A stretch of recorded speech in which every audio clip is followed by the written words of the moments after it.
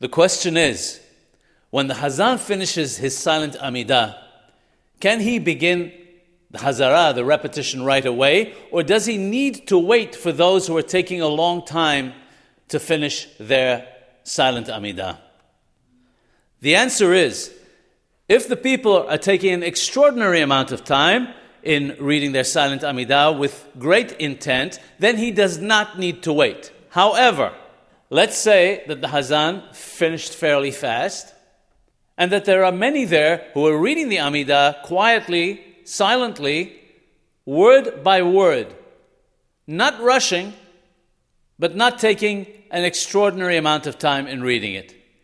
In such a case, the Hazzan must wait for those who are reading it word by word to finish.